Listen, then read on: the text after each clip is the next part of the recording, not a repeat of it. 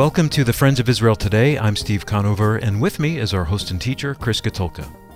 Israel is in the midst of celebrating 70 years of independence. It was in 1948 Israel's first Prime Minister, David Ben-Gurion, declared Israel as an independent state. And what's interesting is this: during the declaration, Ben-Gurion mentions a man that had a profound impact on the rebirth of the Jewish state. And this man permeates modern Israeli history and culture, yet he never lived to see his dream come to fruition. Like a modern-day Moses, he's the father of modern Zionism. His name is Theodor Herzl. We're going to talk about him today on the program, but first, let me share with you some news. Israel recently honored its fallen soldiers during the annual Yom HaZikaron Day of Remembrance. This year, the memorial focused on 3 fallen lone soldiers: Alex Singer, who was killed in Lebanon in 1987, Michael Levin, who was killed in 2006 during the Second Lebanon War, and Max Steinberg, who was killed in 2014 serving in the Gaza War, which is also known in Israel as Operation Protective Edge. A lone soldier is a Jewish young adult who immigrates to Israel solely to serve in the Israeli Defense Forces. And they're called lone soldiers because they come to Israel alone. They have no family or friends to support them in their mission. These lone soldiers left the comforts of their lives in America to serve the only state that provides Jewish people the right to protect themselves and to self-determination. It's right that Israel focuses this year's Day of Remembrance on these lone soldiers who sacrificed their lives to protect the only Jewish state.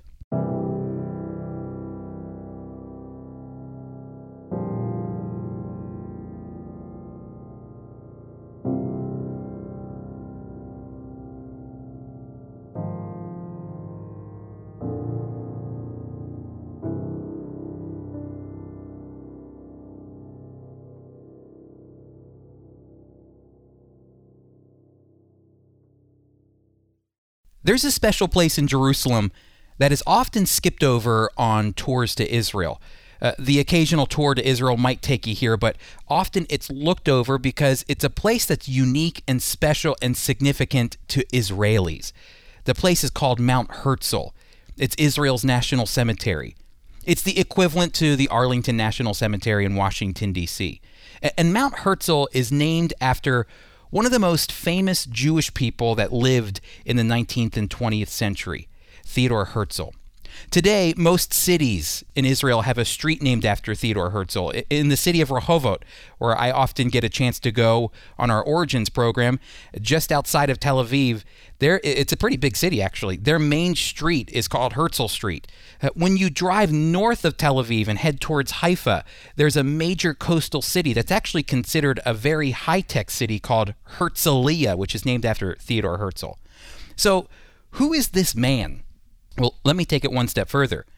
What would you think of this guy whose name is everywhere and is connected to Israel's national pride? What would you do if you heard that he never actually had the ability to see Israel become a self-determined people? Well, this man, Theodor Herzl, may never have lived to see Israel gain independence, but he is known in Israel and the Jewish world as the father of modern Zionism. While many Jewish people throughout the centuries prayed one day to see a Jewish state reborn, Theodor Herzl put feet to those prayers. He organized and implemented the structure that would one day give way to an independent Jewish state. But it's his journey in life that gave him the purpose to see a homeland for the Jewish people established. Theodor Herzl was born in May of 1860 in what is now Budapest, Hungary. And he grew up actually right next to a synagogue. But he was never really a religious Jewish man. And as he grew, his role model was a man named Ferdinand de Lesseps, a French diplomat and developer of the Suez Canal. Herzl soon realized his limitations and found out that the sciences weren't really his thing, but soon grew a passion for poetry and for writing. And out of that passion, he became a journalist. He and his family later moved to Vienna, where he worked as a journalist for the New Free Press. His career took him to places like London, Istanbul, and Paris.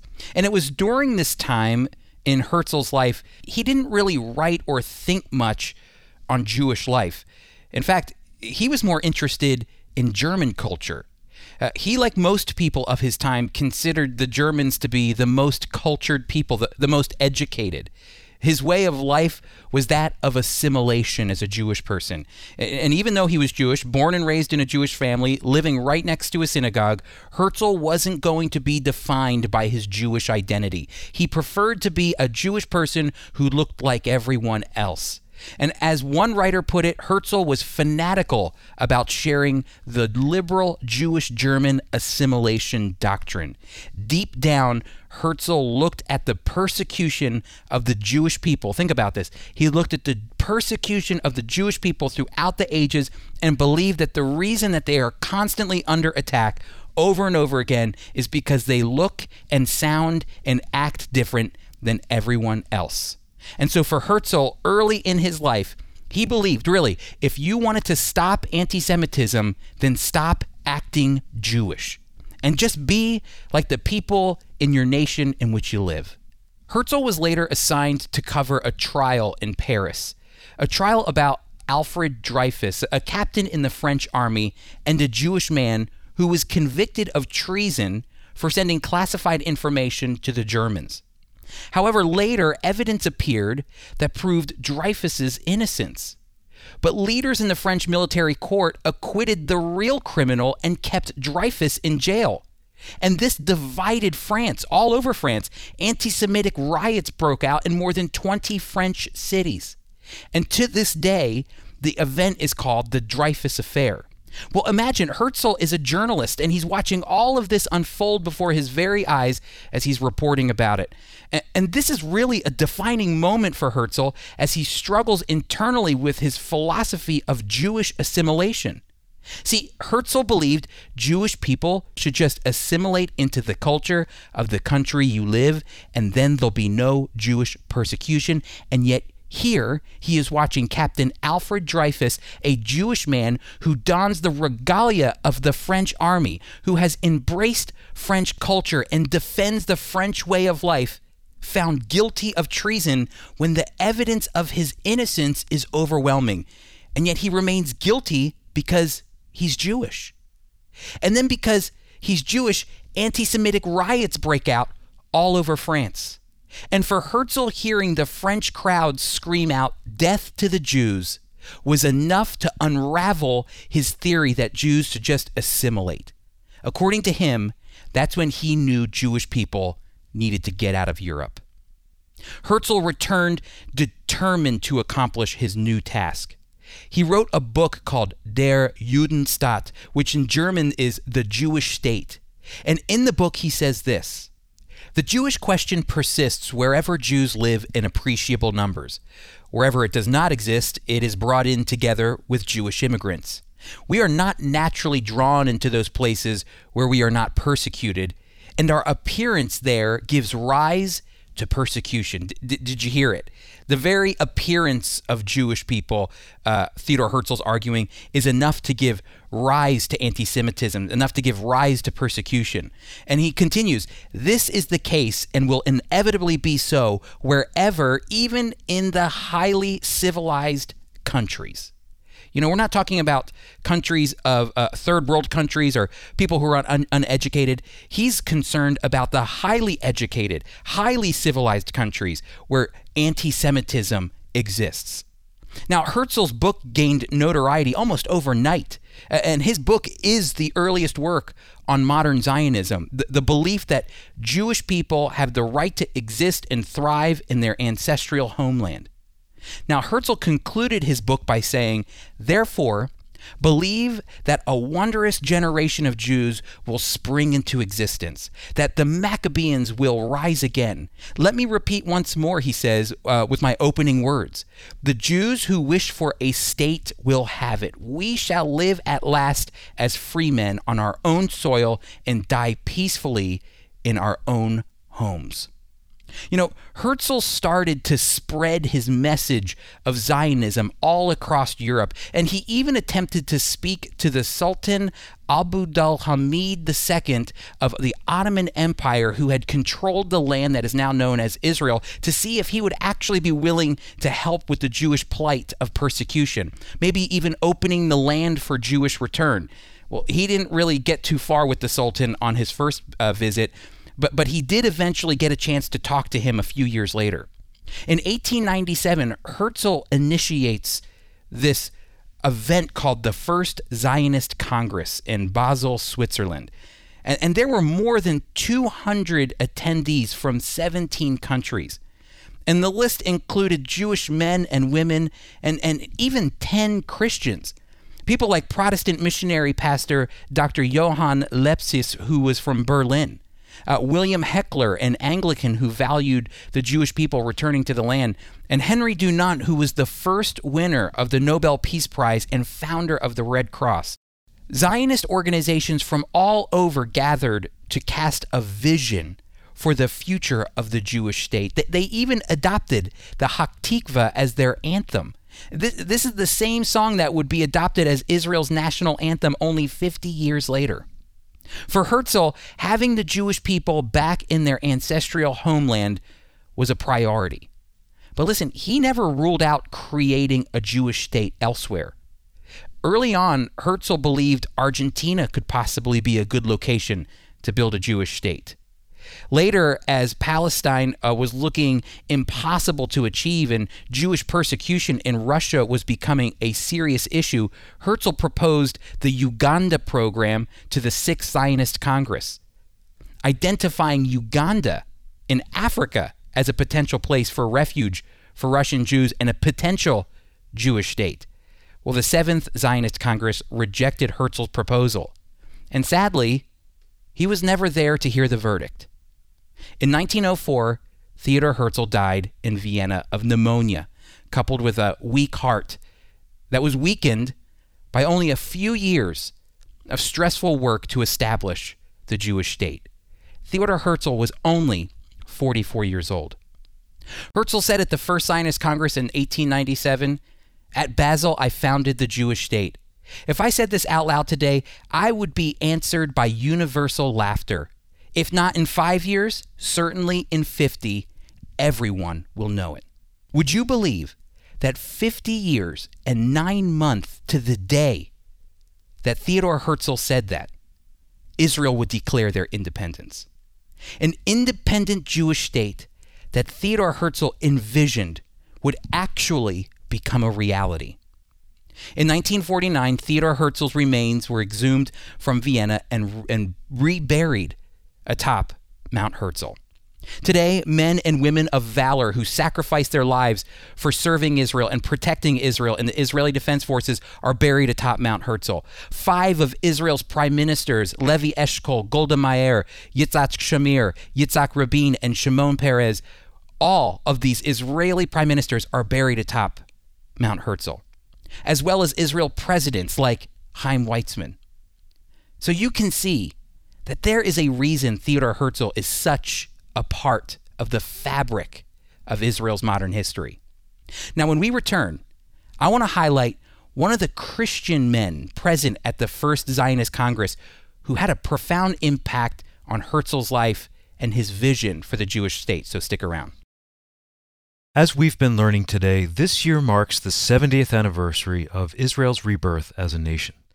To mark this historic year and for a limited time, we're offering the beautiful commemorative book, Israel Rising, The Land of Israel Reawakens. This beautiful book is a stunning combination of the historic and the contemporary.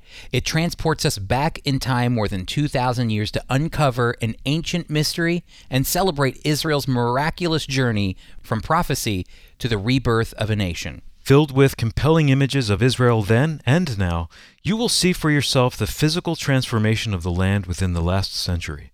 The result is a dramatic visual chronicle and the perfect piece to commemorate this historic anniversary. To learn how you can purchase Israel Rising for a limited time, you do not want to miss out on this, because I'm telling you, my friends, this book is Truly an amazing book to see Israel from the past and Israel present, to see how far God has brought Israel. To get this book, limited time book, go to foiradio.org or call our listener line at 888-343-6940. That's 888-343-6940 or foiradio.org.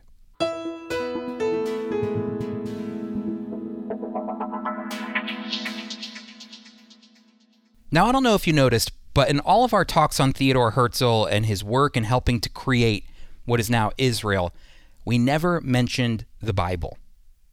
And there's a reason for that. Herzl was not a religious man. Herzl sought to create a Jewish state based on fear of Jewish persecution in Europe and a desire for Jewish people to control their own destiny. And I'm sure he was aware of his ancestry, their history in the land. I'm sure he understood the Hebrew Bible, but that wasn't what drove him. However, Herzl may not have been thinking much about the prophecies of the Old Testament, but God put an unlikely friend in Herzl's path. Reverend William Heckler, an Anglican from the United Kingdom, who was sent to be chaplain for the British Embassy in Vienna. Heckler loved to study the prophecies of Daniel and Revelation, and he got his hands, somehow, on Herzl's book, The Jewish State, and connected with Herzl to let him know that the work that he is doing is biblical. Herzl said this about his new friend, Reverend Heckler. Heckler is a likable, sensitive man with a long gray beard of a prophet. He waxed enthusiastic over my solution. He too regards my movement as a prophetic crisis. Heckler declares my movement to be a biblical one. Even though I proceed rationally in all points, he wants to place my tract in the hand of some German princes. He used to tutor in the household of the Grand Duke of Baden. He knows the German Kaiser and thinks he can get me an audience. Heckler connected Herzl with top politicians in Germany and even in Turkey. Herzl later commented on his friendship with Heckler, saying, "He gives me excellent advice, full of unmistakable goodwill. He is at once clever and mystical and naive. His counsel and precepts have been excellent to date." That's what Herzl says about Heckler. Heckler was there the day before Herzl died, and Herzl said to him, "Greet Palestine for me. I gave my life's blood for my people." Heckler reminded Herzl, despite the fact of what you think about Israel, you are on a biblical mission. The work you're doing is rooted in the scriptures. Herzl, in return, called Heckler, I love this, a Christian Zionist, one who loves and supports the Jewish people and their desire to be restored in their ancient homeland. And really what we see with Heckler is this. God, even as God is using Herzl, and Herzl is completely unaware of God moving, God puts Heckler in Herzl's way. It's a way for God to place his fingerprint on making sure Herzl knows that this is a divine process. I like to think of it like the story of Esther. Not once is God's name mentioned in the book of Esther. Not once, but you see God's hand moving in this process the entire time. Heckler comes along in Herzl's life. God is not mentioned at all, and all of a sudden, Heckler reminds Herzl, you're on a biblical mission. Are you like William Heckler? Do you believe God is moving in and through Israel right now? And that the Jewish people have the right to exist in their ancient homeland? If you do, it's very simple. If you do, you're a Christian Zionist. And you fall in a long legacy of Christian Zionists God raised up to help encourage their Jewish friends in the work they're doing to reestablish the Jewish state. Now, Apples of Gold, a dramatic reading from the life and ministry of Holocaust survivor Zvi Kalisher.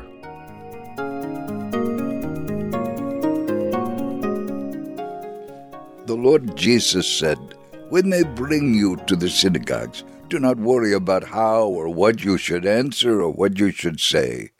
for the Holy Spirit will teach you in that very hour what you ought to say. I praise God this truth strengthens me as I witness for him in the land of Israel. On a pleasant Sabbath recently, I took my son's dog out for a walk, and as I was walking, an Orthodox family with many children approached me, and the children began to play with the dog, and their father was happy to see them having such a good time. As we watched his children, the little dog occupied himself by chewing on the tassels of the man's prayer shawl. I did not notice what the dog was doing, or I would have stopped him, and while I had a good laugh about the situation, the man became angry. He said, "I have made a great sin by allowing your unclean dog to defile my long tassels. He ate my most holy possession." I responded, "Your tassels were never holy. If you know the Jewish scriptures, you should know in Numbers 15:37, the Lord commanded the Israelites to make tassels on their garments to serve as a visual reminder of his commandments. But God never said they were holy. He wants you to look at them and remember what he expects of you." The man asked, "How do you know what the Lord expects of me?" I replied, "He wants you to keep his commandments. Joel 2:13 says, 'Rend your heart and not your garments. Return to the Lord your God.' Your tassels are more important to you than your faith in the Lord, but your faith in him is more important to God than your tassels. I will be happy to purchase more tassels for your prayer shawl, so people can see how holy you are on the outside, but that will not affect your heart's attitude toward God." He became extremely agitated and said, "As a Jew, you should know it is our obligation to wear tassels on our garments." I replied, "Receiving the Lord as your Savior is more important. Why keep his commandments if you do not understand why you are doing it?" In time, he became calm and eventually said, "Now I know with whom I should be spending time. It will be a privilege for me to visit you on my way home from the synagogue. Perhaps I can bring a lost soul back to God." I let him continue for a while, and then his attitude changed abruptly when he sensed the irony in someone like him trying to bring another back to God. He told me he used to be a drug addict, but said he had repented. I prayed silently and then said, "You must open your heart before the Lord and ask for the forgiveness of your sins." I thought this would make him angry, but instead he asked in whom I placed my faith and how I had come to believe as I do. And for the next hour, I had the great privilege of telling this Orthodox Jewish man how I had found Jesus. Who would have thought a little dog could pave the way for such an opportunity? This was a work of God. Perhaps someday he will discard his tassels and place his faith in God, not in his garments.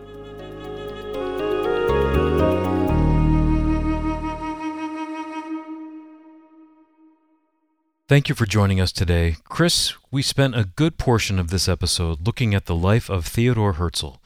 I found it really interesting that Heckler's understanding of what Herzl was doing was in light of the prophecies he read in Daniel and Revelation. Yeah, you can't escape from what the Bible says about how God is going to restore his people to the land. And despite how much Herzl was working on his own to get this job done from a secular perspective, God used Heckler, who was reading the scripture, seeing it happening right before his very eyes, to really leave a lasting impression on Herzl that God was in the middle of all of this. Thanks, Chris. That's really beautiful. And a reminder to our listeners, if you have not subscribed to Israel My Glory, you can get a full year at no cost when you visit foiradio.org. There you'll also find the book we mentioned, Israel Rising. Again, visit foiradio.org. Our host and teacher is Chris Katulka. Today's program was produced by Tom Gallione. Co-written by Sarah Fern, Mike Kellogg read Apples of Gold. Our theme music was composed and performed by Jeremy Strong. I'm Steve Conover, executive producer. The Friends of Israel Today is a production of the Friends of Israel Gospel Ministry. We are a worldwide Christian ministry communicating biblical truth about Israel and the Messiah while fostering solidarity with the Jewish people.